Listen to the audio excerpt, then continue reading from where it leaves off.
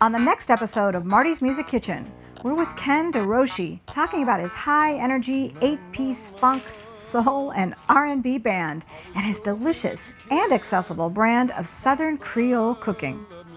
I decided 5 years ago that I wanted to try to do something for the community. The thing that I really kind of latched onto was the Oregon Food Bank. I think we got about 1,800 pounds of food donated last year, and then we had close to $2,500 in donations. So that, just the 1 year, the total came out to, I think it was something like 12,000 meals.